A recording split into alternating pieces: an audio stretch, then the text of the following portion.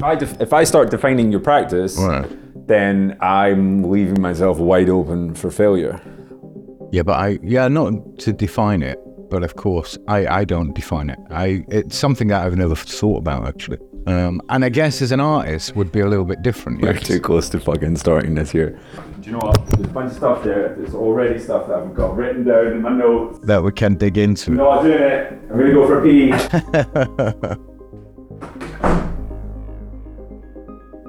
Oh. Hello? Hello? Is anybody out there? Hello? Well, this is not socially uncomfortable at all. Welcome back to Radio Juxtapoz. My name is Doug Gillen, and today you join Evan, Preco, and myself live in conversation with founder of Nuart Festival, Martyn Reid. With 20 years of history behind it for those within street art, muralism, or any kind of grassroots public art, the Nuart Festival and its more recent incarnation, Nuart Aberdeen, have long been regarded as leading tastemakers within the scene. Having brought the likes of Blue, Herika, Etam Crew, and a roster of who's who to the coastal city of Stavanger in Norway, they were one of the first names to champion the culture outside of established cities like London, New York, Lisbon, or Berlin. Today, we find ourselves at the start of the 2023 edition of Nuart Aberdeen, which saw a collection of artists and academics engage with the city under the guise of rewilding. While both festivals have embedded themselves firmly within the fabric of the city, the Stavanger Festival is currently riding out some pretty serious turbulence in a battle to secure funding and support from the powers that be. With Aberdeen's contract up for renegotiating at the time of recording, it's perhaps useful for you to understand this wider context before we jump in. For any long-time listeners, this won't be the first, second, or even third time we've mentioned the names Nuart or Martyn Reid, but it's the first time Martyn's agreed to sit down with us. Well, it's at least the first time he's agreed to sit down and actually turn up for the interview. If you are listening to this specifically for more insight into this year's Aberdeen Festival, then make sure you're settled in, because we don't even get there till the second half. This one really is a journey. Martyn Reid, in conversation right here, right now, on Radio Juxtapoz.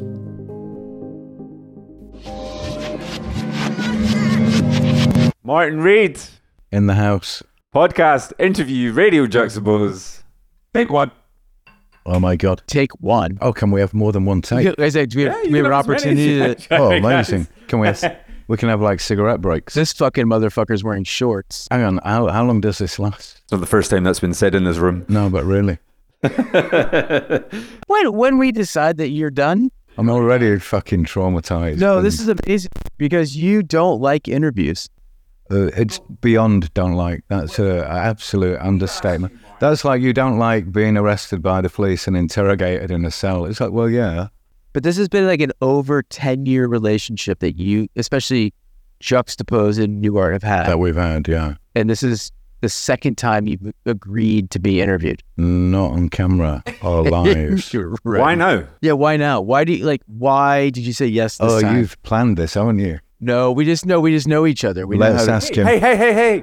Cheers. Cheers, by the way. Cheers, guys. No, but seriously, why now? What a fine opening question. I wanted to claim responsibility for what we're about to do this year, which I rarely do. It's maybe time to do that after what we experienced in Norway. Right. Where people speak for us. And if it's in the media, of course, or a political case, you don't have a defense because you're not invited to the table to say, well, actually, no, that's not us. That's not what we do. This is what we do. And I realized, because I've avoided doing that for so many years and allowed other people to speak for us, that the local conditions, they don't know who we are and what we do. They don't know who Jamie Reid is or who Juxtapoz is or who Stanley Donwood is. So they're able to push back against our practice with kind of local cases that they equate the same as our practice, what we do, or what I do. So that they have no concept of it, the international street art scene. They really don't know what they have. And it was like, oh, maybe we should have been speaking about this. and we would have had a ready-made defense, But for years and years and years. I mean, this is the whole thing about, so for people who don't know, Nuart has been around for over 20 years in different capacities, in different ways. Yeah. But you had artists speaking for you for so many years. Why is it, and that wasn't enough? Well, that doesn't impact local conditions. I mean, local politicians are ignorant of that. So at one point, they're happy if you increase footfall to the city centre, or of course they're happy if you're in the Guardian or any international media. But as these politicians are in place for 4 years, we've gone through, I think, 5 culture ministers and 3 cultural directors of the city, and the political parties have changed. So, unless you're on it all the time, mediating that content, you're judged by your last year, yeah? And if you have a new political party or a new mayor, a new election, and they see there's gains elsewhere, then you're not getting support regardless of who you bring. We could have Damien Hirst and Banksy and Cause, and it would make no difference to a local political campaign. This is something so Doug and I were talking about this before. You built this thing, I can only assume threatened the institutional art world in Stavanger. And, we are in Aberdeen, Scotland right now, which is a whole different discussion. But you were born in Stavanger, so we're going to talk about that first. You weren't born in Stavanger. Nuart was. Just because anyone listening to this is going to go, that is not a Norwegian accent. Yeah. We'll get to Leeds and Yorkshire later. Yeah, absolutely. The festival was born there. Doug and I were wondering if there was a way, you run a street art festival for so many years, and the artists that you curate, maybe trying to get the attention of the contemporary art world, trying to get the attention of the institutional art world, maybe. What if you decided to say to the institutional art world, like, you know what, I am going to get Damien Hirst, and he's going to do something on the street that you can't have. Have you ever felt tempted to do that, to kind of like counteract this, like... Well, we have done. We worked with Mara Ansara in 2019. She was a Venice Biennale participant for the Nordics. And we were the first organisation to work. That was one of the strategies we tried. We worked with Jeremy Deller, and we kind of stepped into that world, which is also my world. It's a world I came from. But also the public are also ignorant of those names. So for them, it doesn't matter if you've worked with Jeremy Deller. But the institutions care. The institutions don't care because, for example, we have been an institute. We did do the museum, but of course we did it really early in 2007, I think. So the only other institutional in Europe before that was Spank the Monkey at Baltic Art Centre in Gateshead. A legendary show. 2006, they planned that for 3 years. We did the museum the same year, just 2 months after, an institutional show with Word to Mother and Deface and Dolk, Logan Hicks, Floop. Only the second international, specifically street art show of its type in an institution in Europe at that time. The show before that was Damien Hirst in that same museum. I think they had 9,000 visitors over the period of, we had 9,000 in the first month. They ran for 3 months. And this is with, not even at the height of street art. I hadn't really kicked off properly then. There'd been Beautiful Losers and institution shows in the States, but nothing really in Europe. But the locals took to it like, and that became a threat to the institution. We never got invited back. It was like the record-breaking attendance of your regional museum, and it's us reprobates running around with cans. We all talk about this, the idea of the threat, and we're jumping right in. But what is the threat to them? For the way that you see it, what is the threat? What is the threat that street art and graffiti presents to the institutional art world that you feel is most pertinent to like what you do? Like, what is the threat? Well, in any cultures that are low in financial capital and fundamentally are at grassroots level is in terms of finance is very low, relative to all other industries. Those forms low in financial capital tend to have very high cultural capital or social capital worth. And there's always an exchange between those two things. I think artists know they have to exchange cultural capital in order to get financial capital. And if that cultural capital shifts from what you have over here, you're fucked as an artist, you know? So if you've been making, I don't know, drum and bass for 10 years and you've come through that scene and suddenly grime appears and they take all that cultural capital and you're still stuck with your drum and bass. It kind of happened the same with, you know, contemporary art and street art, certainly at a provincial level. You know, no one's looking at local artists anymore. Everyone's engaged with street art and graffiti suddenly. Are they though? Because like you say that, you're talking about that, you know, record attendance and you're going back to 2007. And I wonder, change of the millennium, Banksy explodes, we get that whole explosion of street art, we get hit that point where by the time you're 2007, you're already on that kind of like third wave of that hype. And did it just plateau? And are we now just trying to get to a point where we're kind of crawling onto a new reality? Yeah, but that's in London, Paris and New York, you know. That's not in provincial cities with a population of 120 to 150,000, and there's so many of those. And if you look at the art ecosystem in those cities, they mirror London, Paris and New York, only they have their own hierarchies. They have their own artists who are top of the tree. It's not Cause, it's a local artist who has been selling and buying. You know, they have like... We went to New York 10 years ago, saw Cause, and then went, I'm going to go back to Norway. Well, they have their little microclimates. It's got everything, you know. And that's all they're interested in politically, exchanging the capital between themselves. So a local politician being best friend in Stavanger, maybe in Oslo is a little bit different, but a local politician, you know... You don't have any cultural capital locally by knowing international artists. You can't exchange that for votes or favors or, you know. And of course, the people who are funding these things and the connection with the museum in Stavanger or in provincial cities is exactly the same as Mocha and MoMA, only it's a micro version of it. Right. But the structure is exactly the same. Because you'll see the director when you're on the way to the shops. Exactly.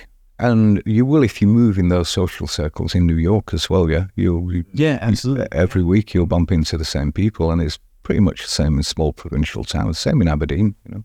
So those conditions that, you know, we think, you know, there are art stars within the boundaries of Halifax, you know, or wherever, Minnesota, you know, some small town. There'll be an art star and an ecosystem that mirrors everything in larger cities. Shout out anyone listening from Minnesota, by the way. Yeah.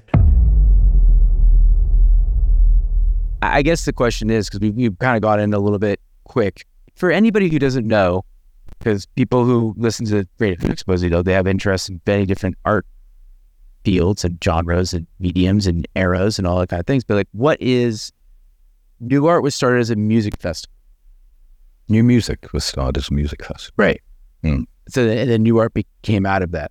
Why did you find a thread with music, the prevailing culture of underground music, and then how did you find that connection with art that was happening on the streets? Like, what is the connection? Oh God, it's a good question, but where do you start? Okay, so you're running a music festival. What happened so that you decide that you don't want to do a music festival anymore and you want to turn it into an art festival?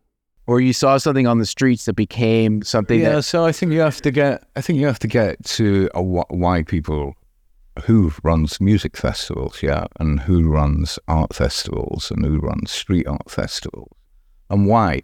And usually it's people graduate, you know, and then you're an artist. You've done 3 years or a master's, and then you've graduated, and so you can legitimately ask this question and say, well, how did you get involved in art? And well, I did a degree at Goldsmiths and I did a master's at Royal College of Art, and then I started. If we go back to, sorry, just to jump in here, if we go back to 2001. So you'd have to pick a year, for example, yeah. Yeah, like if we go back to then and you say like, you know, you have to think about who are the people that are running art festivals. In 2001, who the fuck's running an who's running a street art festival in 2001? Because I don't think there was any. What's the scene? There wasn't even one happening. The concept of a street art festival, I don't think really even exists at this point, does it? Well, it goes back to a really early conversation we had. So my basic practice from foundation art course after Borstal and prison and discovering art through literature and Dostoevsky, and leaving that, as a still a teenager, and lived through that whole arc from childhood through gangs, through prison, and then back out into the world. I'm still 19, still a teenager. You've lived fundamentally the arc of your entire life that has been mapped out for you in those kind of underclass, and you've done that so quickly. And then the only job you can get, of course, is a dishwasher or something, and then realizing quite quickly, wow, you're going to do that until you're 65. So there has to be another way out. Yeah, there has to be another solution to how you. So at that point, I decided quite consciously to become a criminal. I would join the criminal class, and I would try and make it as a career, as a criminal. Hang on. Let's slow the fuck down. Before you try and gloss over this and skip on to some fucking art theory, I want to know what the fuck you mean by... This is how we get to art, Okay. This is my journey to art. It's not the same as other people's. You've decided you're the Joker, not Batman, and you've gone through the life of crime. What crime? When you say a criminal, what are we talking? Are we talking vandalism, or are we talking heists? Those. No, you're going to have to give us specifics. Keep going. We don't come all the way onto this couch to hear vague things. No, you I want to know specifics. But okay, those two. Vandalism, heists, you can have those. Well, what else? Right. But the thing is, most people would think of, if I think about Nuart, I think about Martyn Reed. At this time, he's a teenager. He's also very literate and King Mob. It's like, no, you're not. Like, this is, you're separated from this stuff, or are you not? Well, no, yeah. In a way. Okay. You're going to make us work for this today, yeah. aren't you? I love it. That was great. Yeah, exactly.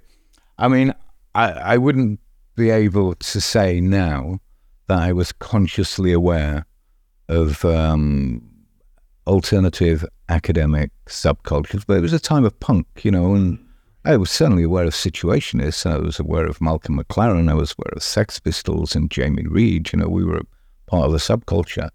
And being a football casual, of course, came with art and music and flyers and rave culture the same.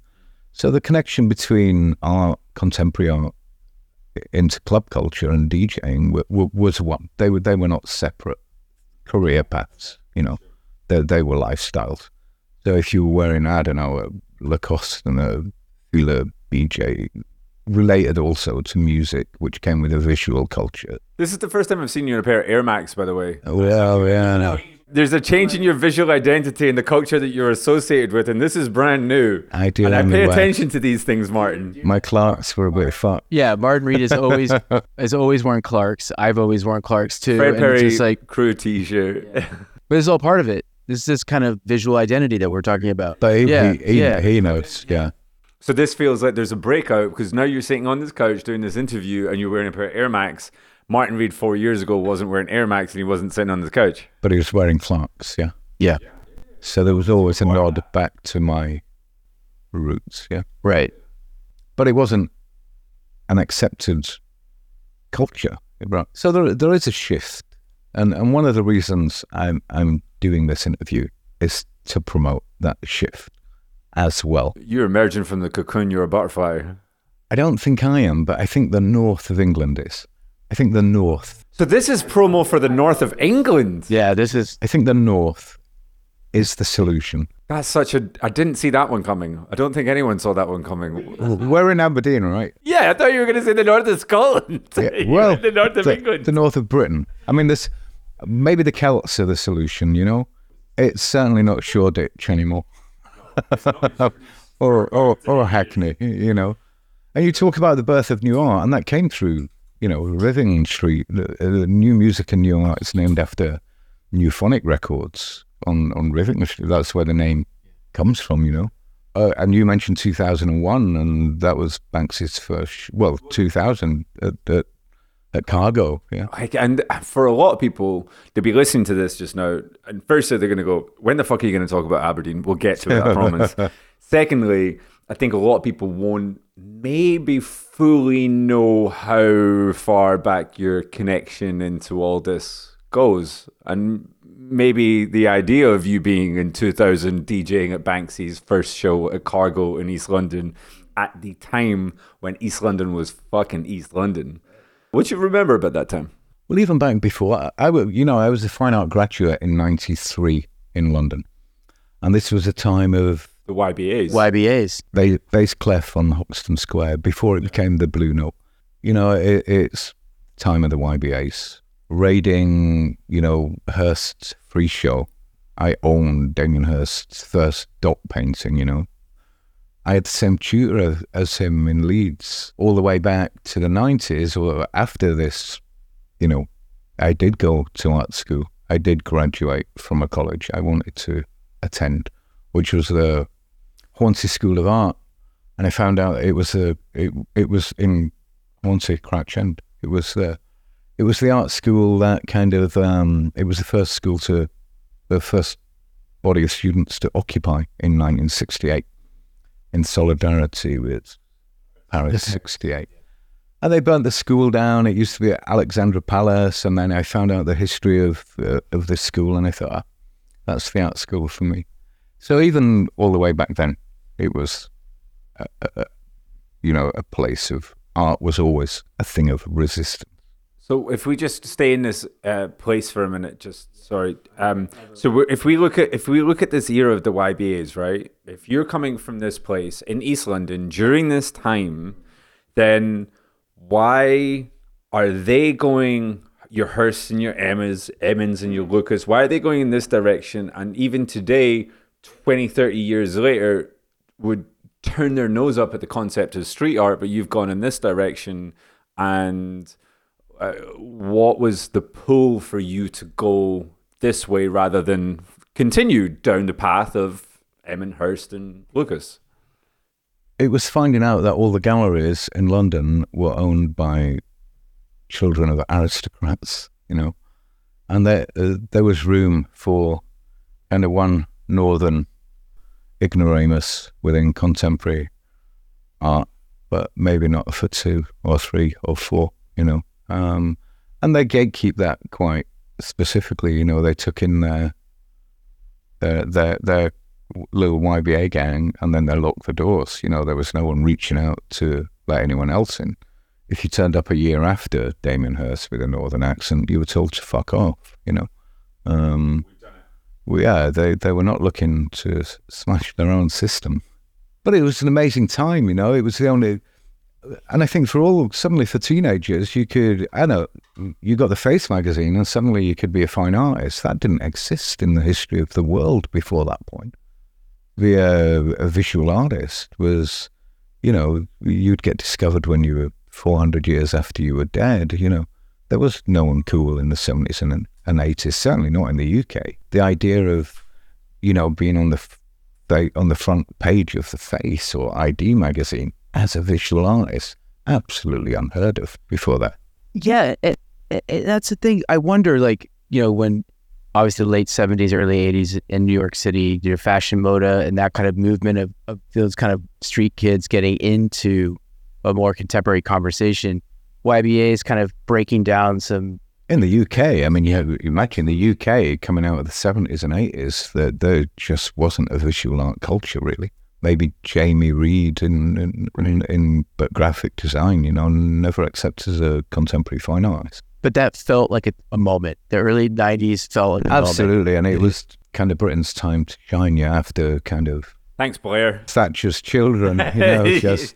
You didn't mean to, but you've turned into this is actually a pro-New Labour propaganda. Yeah, it was Thatcher really, wasn't it? Just ripping the heart out of social services and people forced to hustle.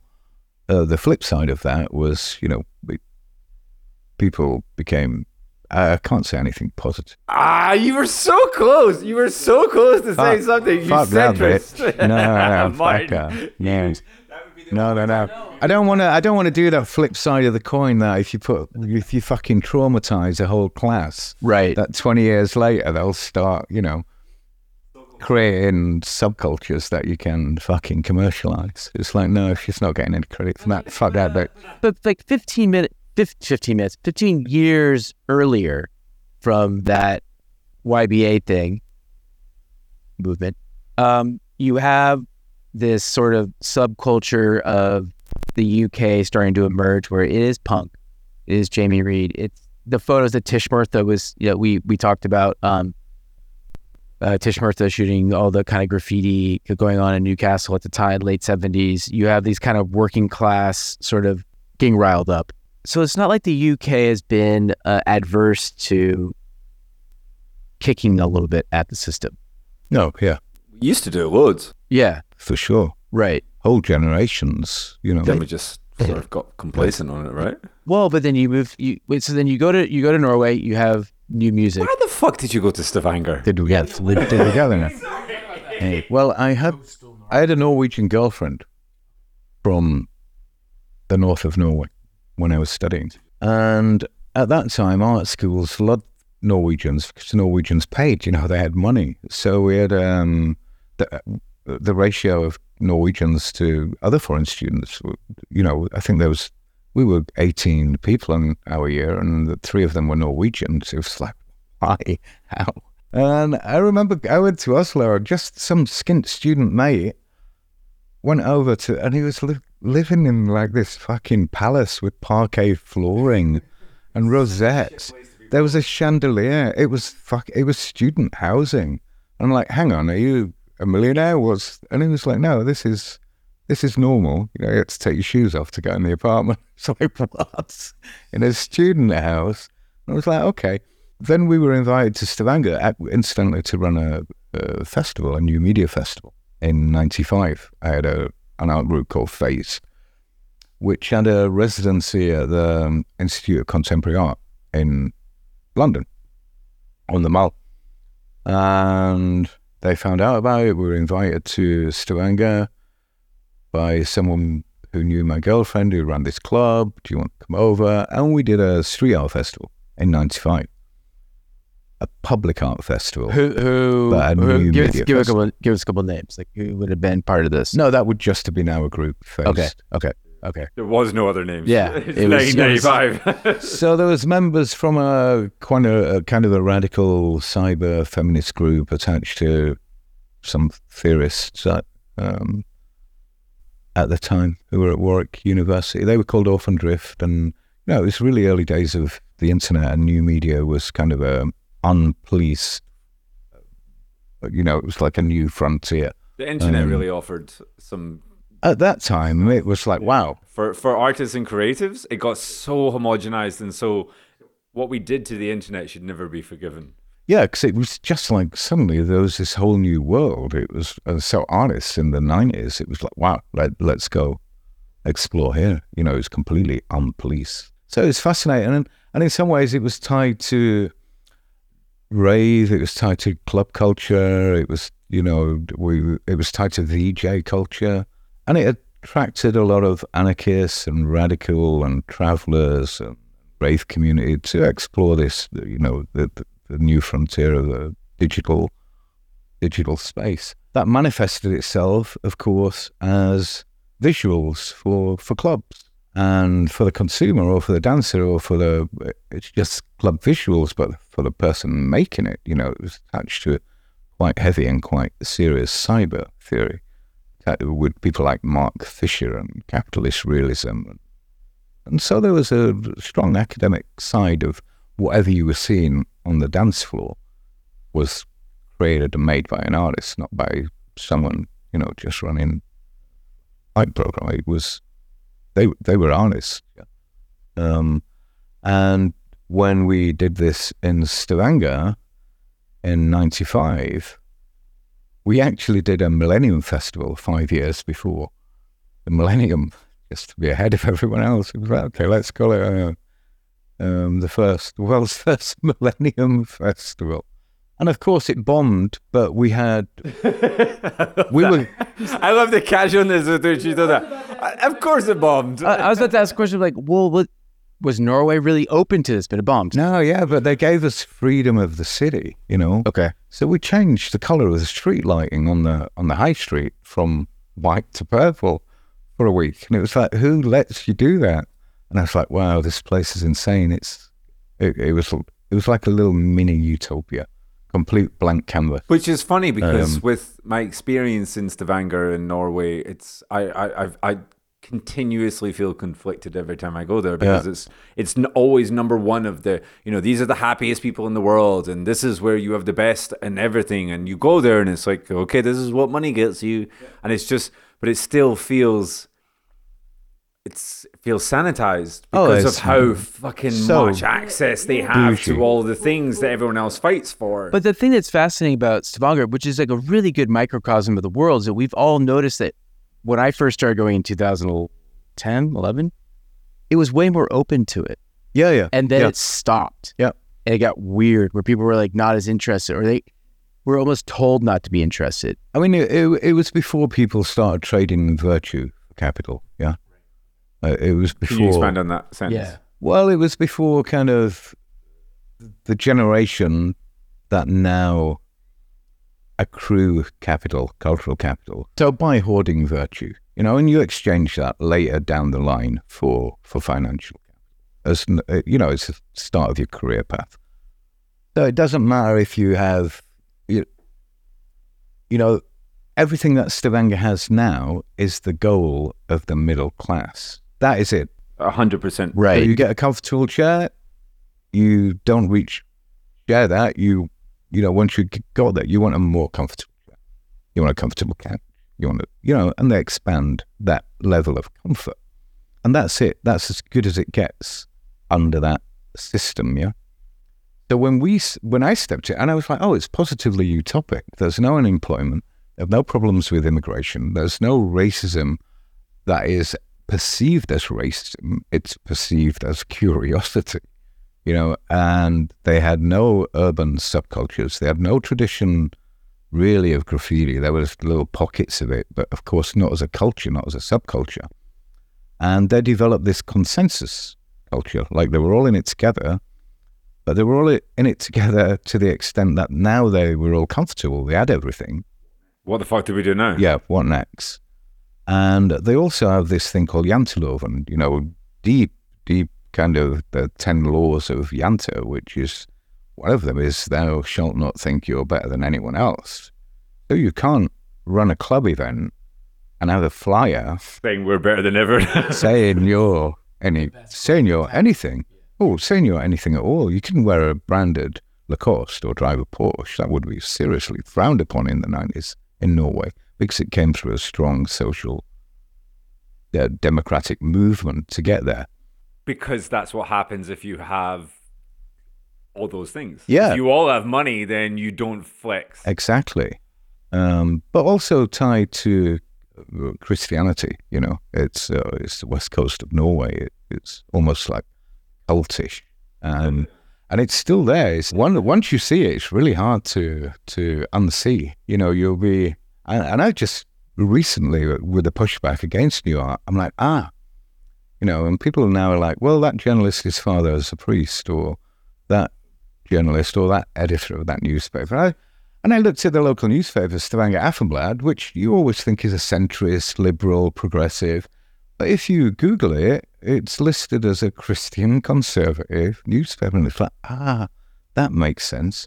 No wonder I don't get all the references in some of these articles, which is about John the Baptist or something. It's like, and it's just slipped in there as not even slip, it's just natural.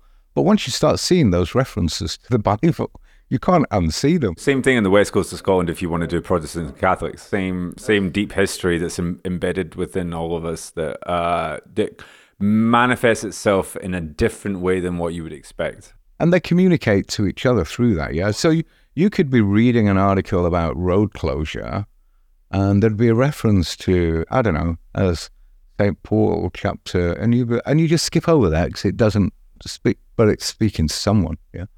And I see it so often now. I'm like, oh my God, I'm in like a West Coast. But there's something about I think it's very fascinating where you built this history. Kind of mirrors the growth of street art in a weird way, of like where access and success and money came into play. And it sort of,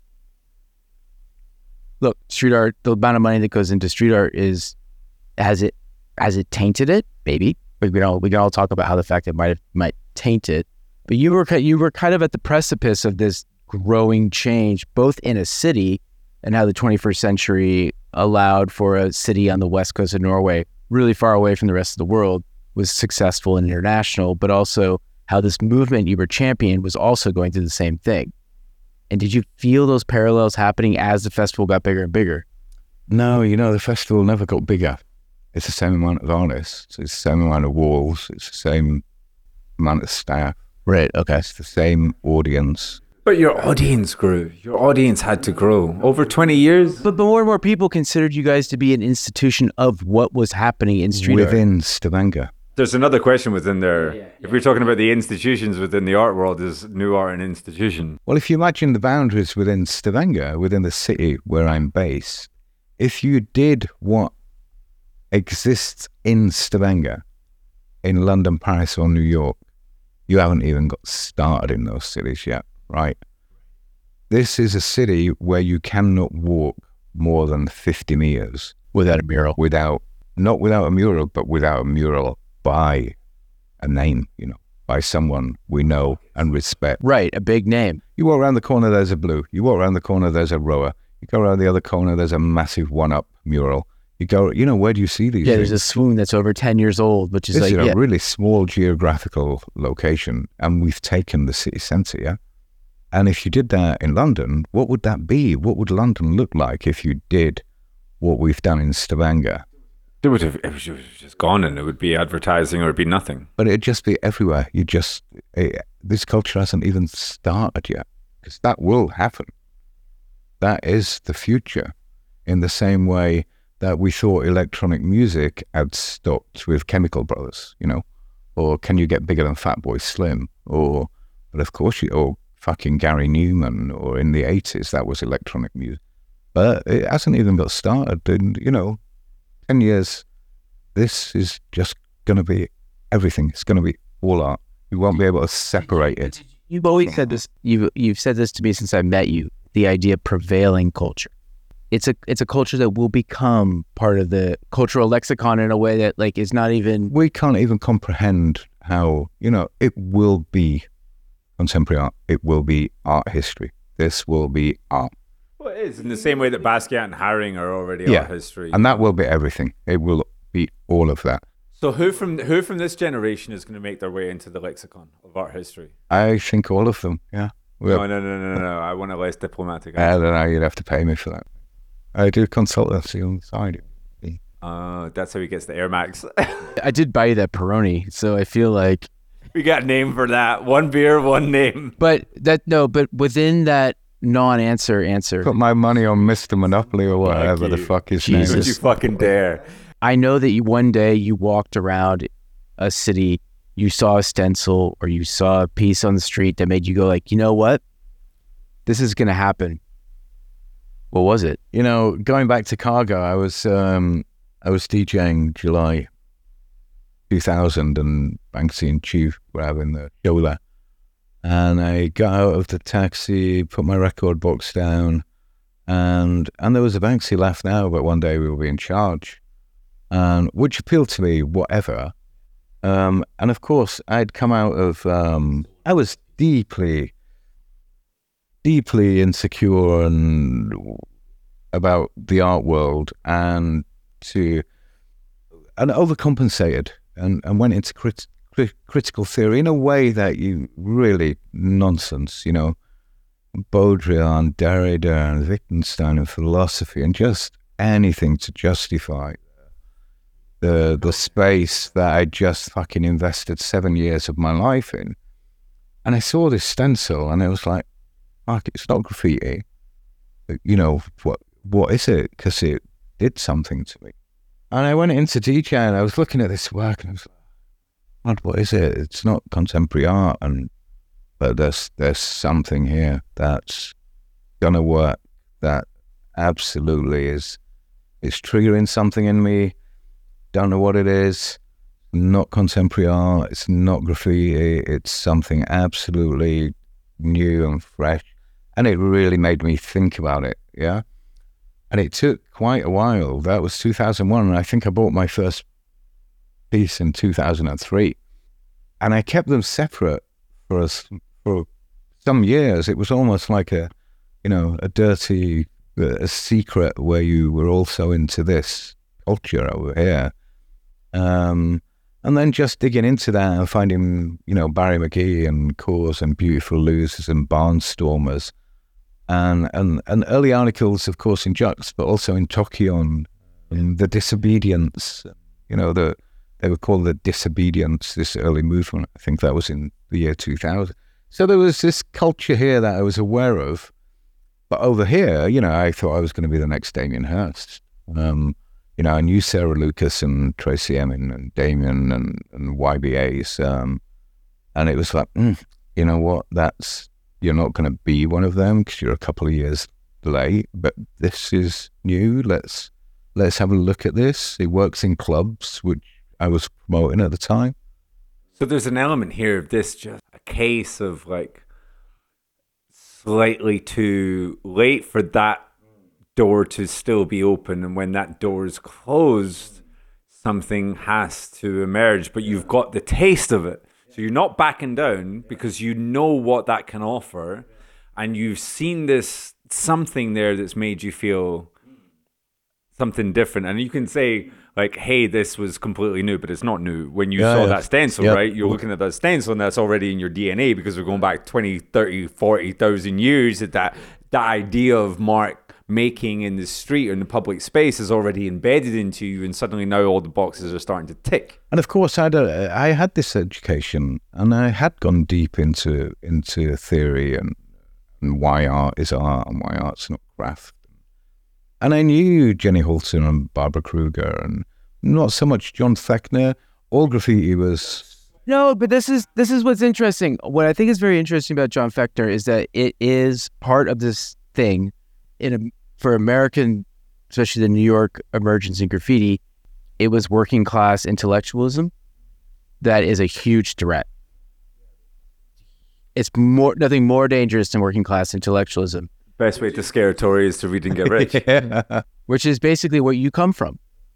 And I mean, I think Fechner is the one I always use as an example of like where America might have had it right in this late 70s in terms of the street art graffiti scene, like this kind of move to... It was something else. It was something else. It was something that was something genuinely democratic and different. It was about actually taking the environment and creating something that was a conversation for many people to have. I think the reason why Nuart has always been great is that you have never given up that slightly working class intellectualism in the curation of the program. I was like 2 levels below working class, It was like people who didn't work class. Why do you feel that Northern England, you were talking about this earlier today. An answer. Yeah, and we're going to talk about, why we're in Aberdeen, which is going to really connect with this. Eventually. Motherfuckers be like, Doug and Evan don't interview anybody well at all. England is done. Why Northern England? Yeah, England is struggling at the moment with the done. But why does the energy of Northern England with, let's talk about, Manchester, Leeds. What's the importance of these kind of cultural hubs? I think everyone's slowly becoming clued up that London doesn't have the answer, that neoliberalism doesn't have the answer, that, Shoreditch's idea of rewilding, fucking planting seed bombs and wildflowers in Hackney is not the answer. But there's something in the country, in Britain, in Wales, and in Celts, and in the mythology, and in British folklore, not specifically English folk. There's something there that's in people's DNA, whether you're from Glasgow, Lancashire, Yorkshire. There's something in the north, a pre-Christian, pre-Roman, pre-invasion, that's, I feel is deeply embedded in the geography of Great Britain. That's in the moors, and it's in the peat, and it's in the highlands, and it is a DNA of resistance to this. And I think you find it in song, you find it in whiskey. You know, you can drink a Lafroig 10-year and it tastes like fucking soil. You know, it tastes like a peat bog from the Yorkshire moors. That's the best description ever of And a it's good like, whiskey. wow, you can have a drink and that can connect you across 400 years of history of this island. Just this pre-Christian, pagan land that we have, that people like Jamie Reid tap into, people like Jeremy Deller tap into. And they do it through, whether that's recreating the miners' strike in, you know, the Battle of Orgrave in Sheffield, or whether that's Jamie going to the islands, you know, and designing Sex Pistols' first poem. There's something up here that I think is not in the South. You're going back to like 1,000 years of English history where the land was taken from the people and the enclosures on it. Yeah. So if we get before the enclosure I can't believe I there. just fucking pulled that William the Conqueror shit out, but But there is a cultural shift going on. You will see in the next 10 years, I'm pretty convinced.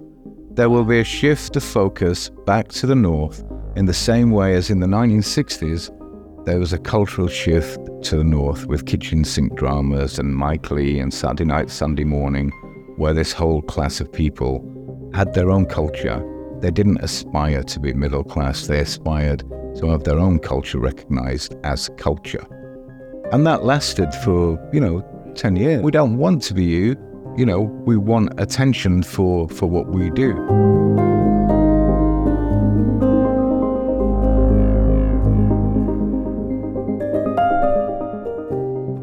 I did promise you at the start this one was a journey. If you know Martyn, you'll be in absolutely no way surprised at how a conversation on street art somehow ends up at William the Conqueror, but hey, here we are. If you're enjoying this episode, why not let us know somewhere on the socials? Drop us a nice wee review wherever you happen to be listening in from. As we've mentioned, the theme of Aberdeen this year was rewilding. And accompanying a series of more expected mural artists was a collection of left field practices within street art, such as London-based Ida Wilde, who worked in partnership with local schools to create a multitude of posters touching on the subjects that mattered to them the most. These were collectively installed in the city centre to create a large and, to a degree, somewhat interactive installation amplifying the voices of the youth in the city. Former Radio Juxtapoz guest Stanley Donwood created a number of posters for the city, as did cultural icon Jamie Reid. This curatorial decision breaks the festival away from the highly curated murals into ground-level activations that encourage both exploration around the city and participation. Coming up in the second half, we head off in 1,001 more tangents in an attempt to get to the heart of this direction and the thinking behind it. This is Martyn Reid for Radio Juxtapoz.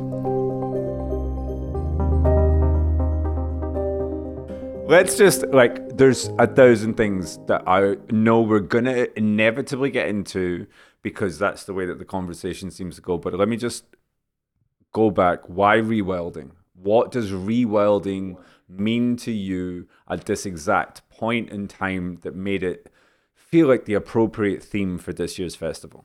You weren't painting on the streets because you were like, oh, this is a career choice. When you graduated in the 90s, and you do find out that all the commercial galleries in the UK are owned and run by the children of aristocrats. But okay, that's not an option. You can't go in there. The other alternative is the public art sector. At that point, there was very little going on. Yeah, then it was kind of a brown, dusty, bureaucratic model of curating public art practice. City spending a couple $100,000 on a piece of art, you're like, for example, there's that world, and then there was an alternative art practice, which was graffiti, or it was hustling as a graphic designer, making flyers or banners for clubs.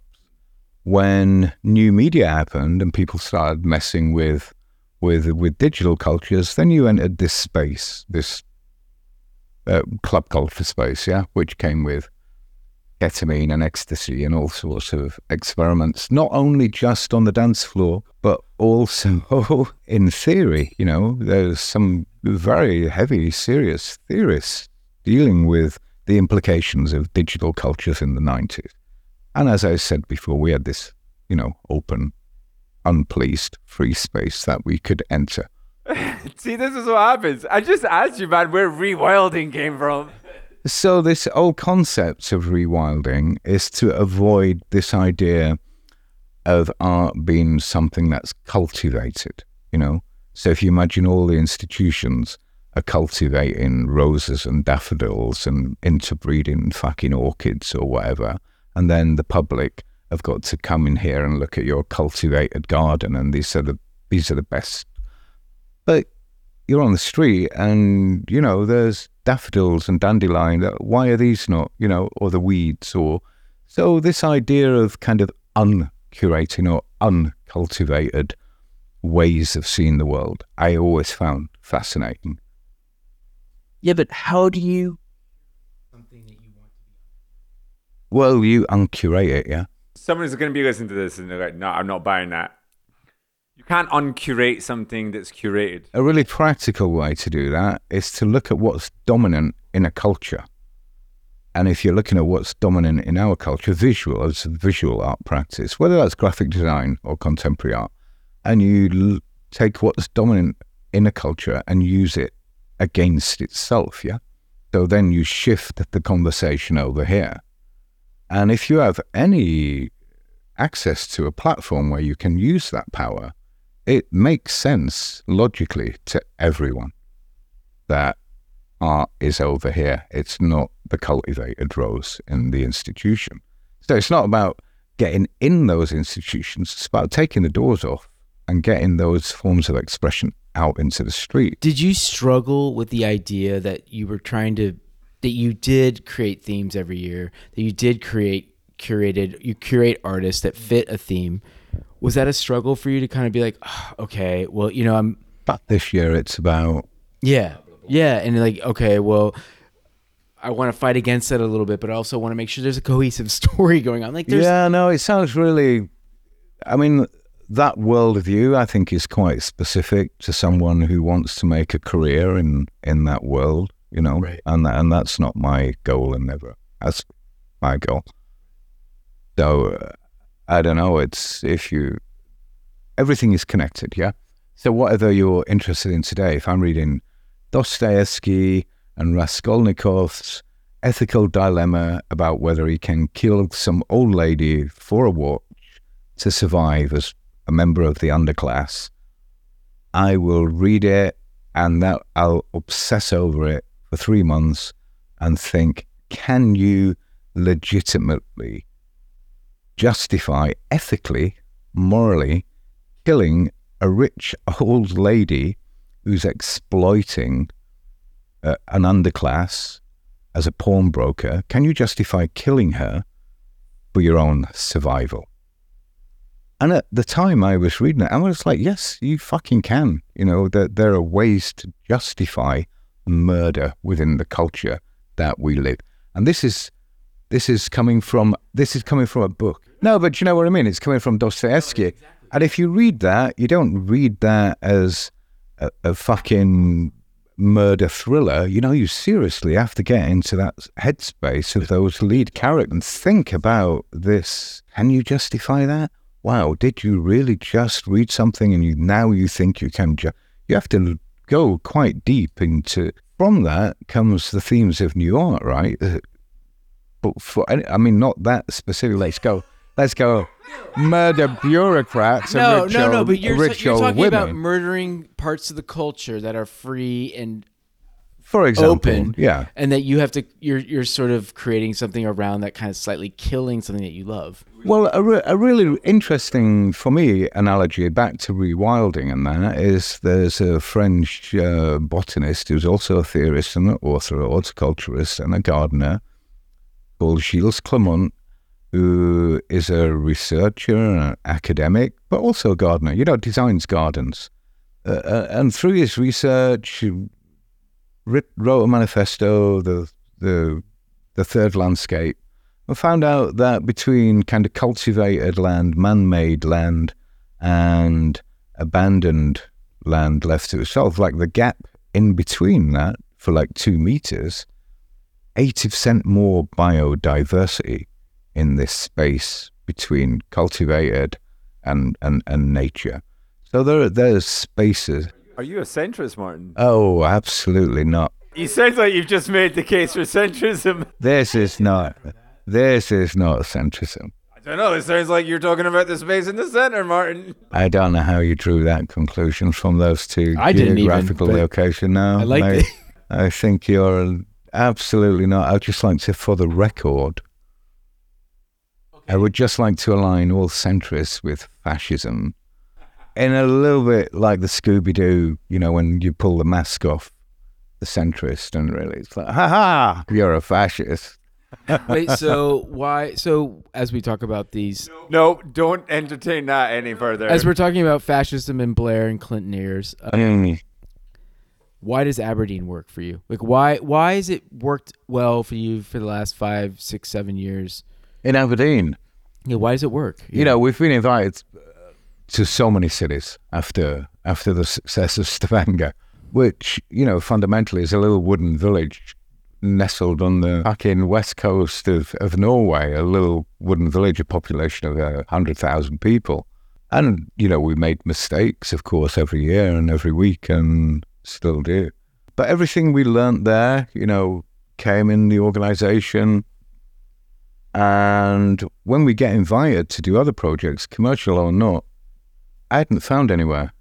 It was like, people were like, let's go to the Bahamas, or we'll do something in Berlin, or But when I came here, I said, leave me alone for a couple of nights.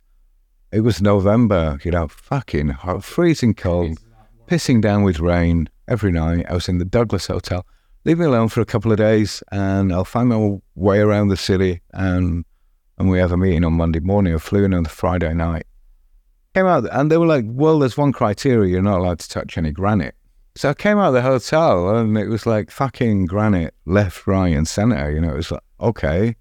And then there was this little dark alley, and I was like, fuck, get stabbed if I go down. I'll go have a look. And it opened up into this kind of vista, and it was a little rundown, and I had to wander around, little car park. I'm like, okay, there's spaces, in between the gaps where you could occupy these.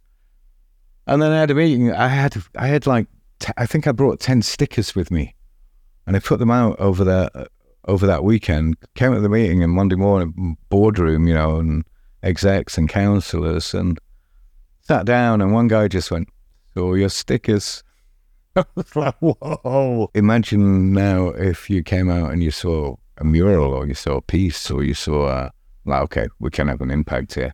And I always said, even in Stavanger, that the success of this culture is not getting work up. Anyone can go out and sort a wall and cherry picker and get work up. But when the community demand and actually fight against it coming down, then you're winning, right? So people expect work in the street in the same way that they expect work. They expect to go in a museum and see fucking art, And there'll come a point when people are walking through the street and they were like, what's wrong with this city? Why don't we have art on our streets? And that's happening, People in Stavanger, there was a campaign to save the Logan Hicks. It had been there since 2006. And people had seen this scaffold, slowly making its way around the shopping centre. And someone in a local cafe said, I think they're going to paint over, this piece. And I'm like, well, I can't say anything because it'll stop people giving us walls. But if you want to, if you want to do it, you're quite. And she wrote to the paper, and there was a campaign to save the Logan Hicks.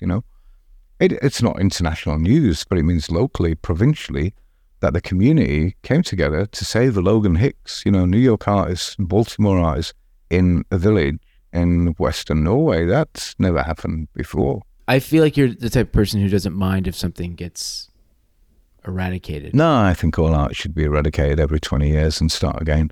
I have no problem with losing the money. If you took all the Rothkos off the planet tomorrow, it would have zero impact.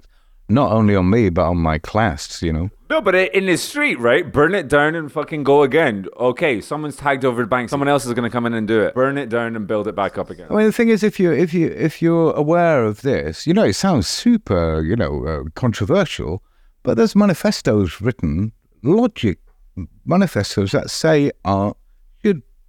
I advocate for all art.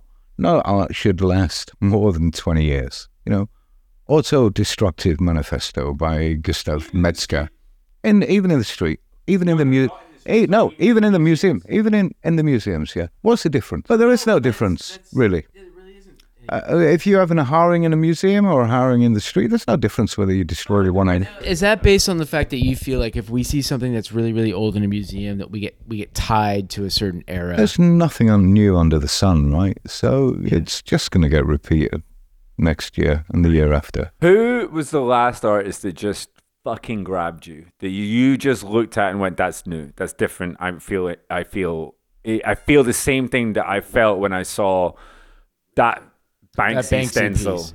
Yeah, you know, I collect work, so it could be anyone from Joseph Beuys. Nah, I'm not taking this answer. But you mean street art? Fuck it, now I do. Who's looking to buy stuff? Yeah, he is. Yeah. This is market research right now. Yeah. No, all I want to do is reaffirm the idea that when people say street art's dead, or when this culture Fair is enough. dying and it's ours, that we can turn around and go, no, it's fucking not, because every day we turn around and we get excited by people. Every single day, every single artist who's here this year at some point is like, that's relevant. And I think we judge things too harshly. You know, when I started booking music festivals, first festivals, I just booked people I liked, you know. I'd booked DJs I liked. I had Carl Craig, Underground Resistance, Chemical Brothers, just people I liked. But then if you want to attach that to music, not just club culture, create a narrative between club cultures, just so you're not a bunch of, you know, Ibiza-loving hedonists necking pills on a Saturday, which is one thing. But there's also people like Carl Hound, you know, people who in our lifetime invented electronic music. You're a thinking human being. You know what you're dancing to is, you know, the genesis is either in, you know, Stonewall and disco, or it's in Detroit and all the way back through our culture to Germany and Stockhausen. And just being able to sample music, people like Pierre Henry, you know, sampling tape. Sampling culture exists in our lifetime, didn't exist before this generation. And I think that's fascinating. I think that's happening with art, with visual art now. We're living through that. So it's never going away. This idea of painting on the streets in 100 years' time, or 200 years, or 1,000 years' time, this generation will look at it the same way that our generation looks at cave painting. Well, we found these paintings in caves. It'd be like, well, in the 2000s, something happened in human culture where people started painting on the streets freely. And that hasn't happened before. 15 years old now. What is it that's grabbing you in the same way that grabbed you back then? Is it street art or is it something else? I mean, it's quite interesting. I think it will be street art forever. I just don't think, I think it's street art forever. You can leave your front door now across all classes, whether you're living in a fucking caravan as a traveller, or you're living in, you know, an upper class apartment in Hampstead, and you're walking the same streets, and you come out and you're either going to see a Pejak, or you're going to see a Core, or a Martyn Watson, or a stencil, or a beautiful Academy rendered ceramic pot on the side of a building. And these are the things that are going to connect with you in the same way that, you know, when you wake up in the morning, what book do you read as a teenager? Are you reading Harry Potter? Someone's giving you a Jean-Paul Sartre novel, or, you know, what?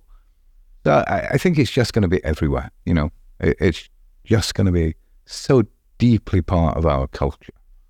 And I think the hierarchy, or this false hierarchy, this belief system, this power that attaches, you know, the spirituality of a Rothko and equates it with God, all the way down through institutions, church, the museum and the bishop and the director and the priest and the curator, all the way down.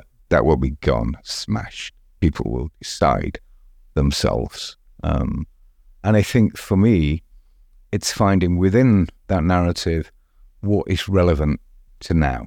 Not what's just good, because we know what's good. We know who can paint. We can walk around this weekend and see who can paint, oil painting. Manolo Mesa, the most conservative oil painting, pots on canvas, ceramics on canvas, vernacular from kind of local cultures. But fundamentally, paintings of ceramic pots on a canvas in a gallery, oil painted by someone who's been to an incredibly conservative academy, would have been dismissed by everyone and would still be a few years ago. You put that on the side of a building, people will connect with that in a completely different way because the context changes everything. Yeah. No, I was going to say that I learned so much of what I do at Juxtapoz from, this is really random, but I learned a lot from you, obviously, Martyn. I really did. I learned a lot from Michael Eavis with Glastonbury, where he had no idea some of the acts that he was curating. Yeah, but he knew that there was a culture behind it. That were he important. knew that it meant something to people.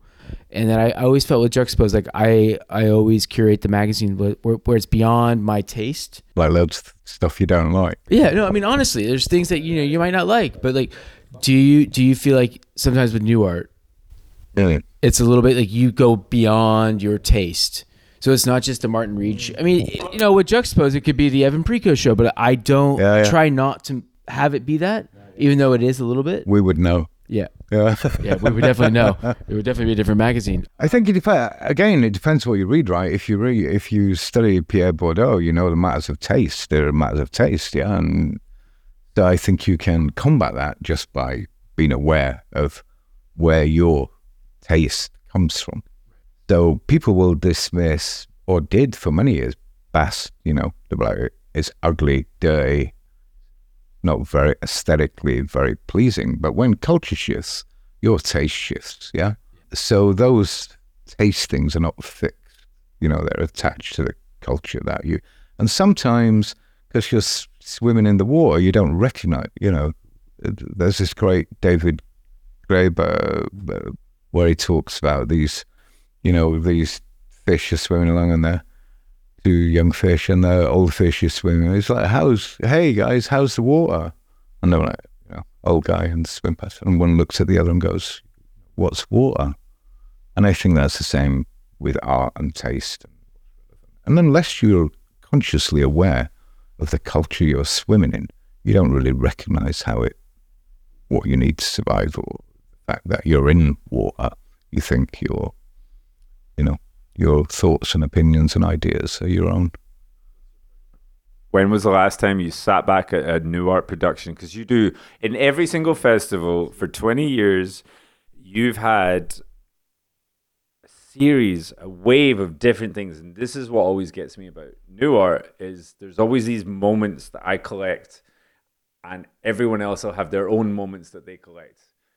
It'll just be like, oh shit, I was doing this thing with this person. Like I was up in a lift with Joffrey and then he did something stupid, or there was just a moment that happened. And when was the last time that you, as a curator of one of the longest standing mural festivals, street art festivals, that you just went like, okay, cool. That's it. Yeah, today actually, this morning, when I came down for breakfast and I looked hungover, and you were like, look at Evan, he's hungover.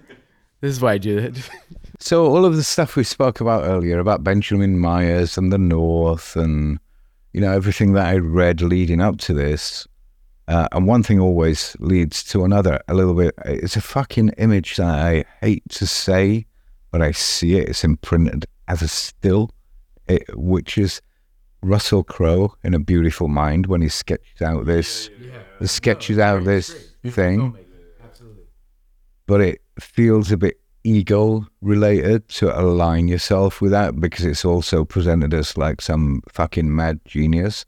But that graph he's sketching on the window when he's going a little bit mad, I have that permanently. That's how research for curating new art exists. And everything is connected.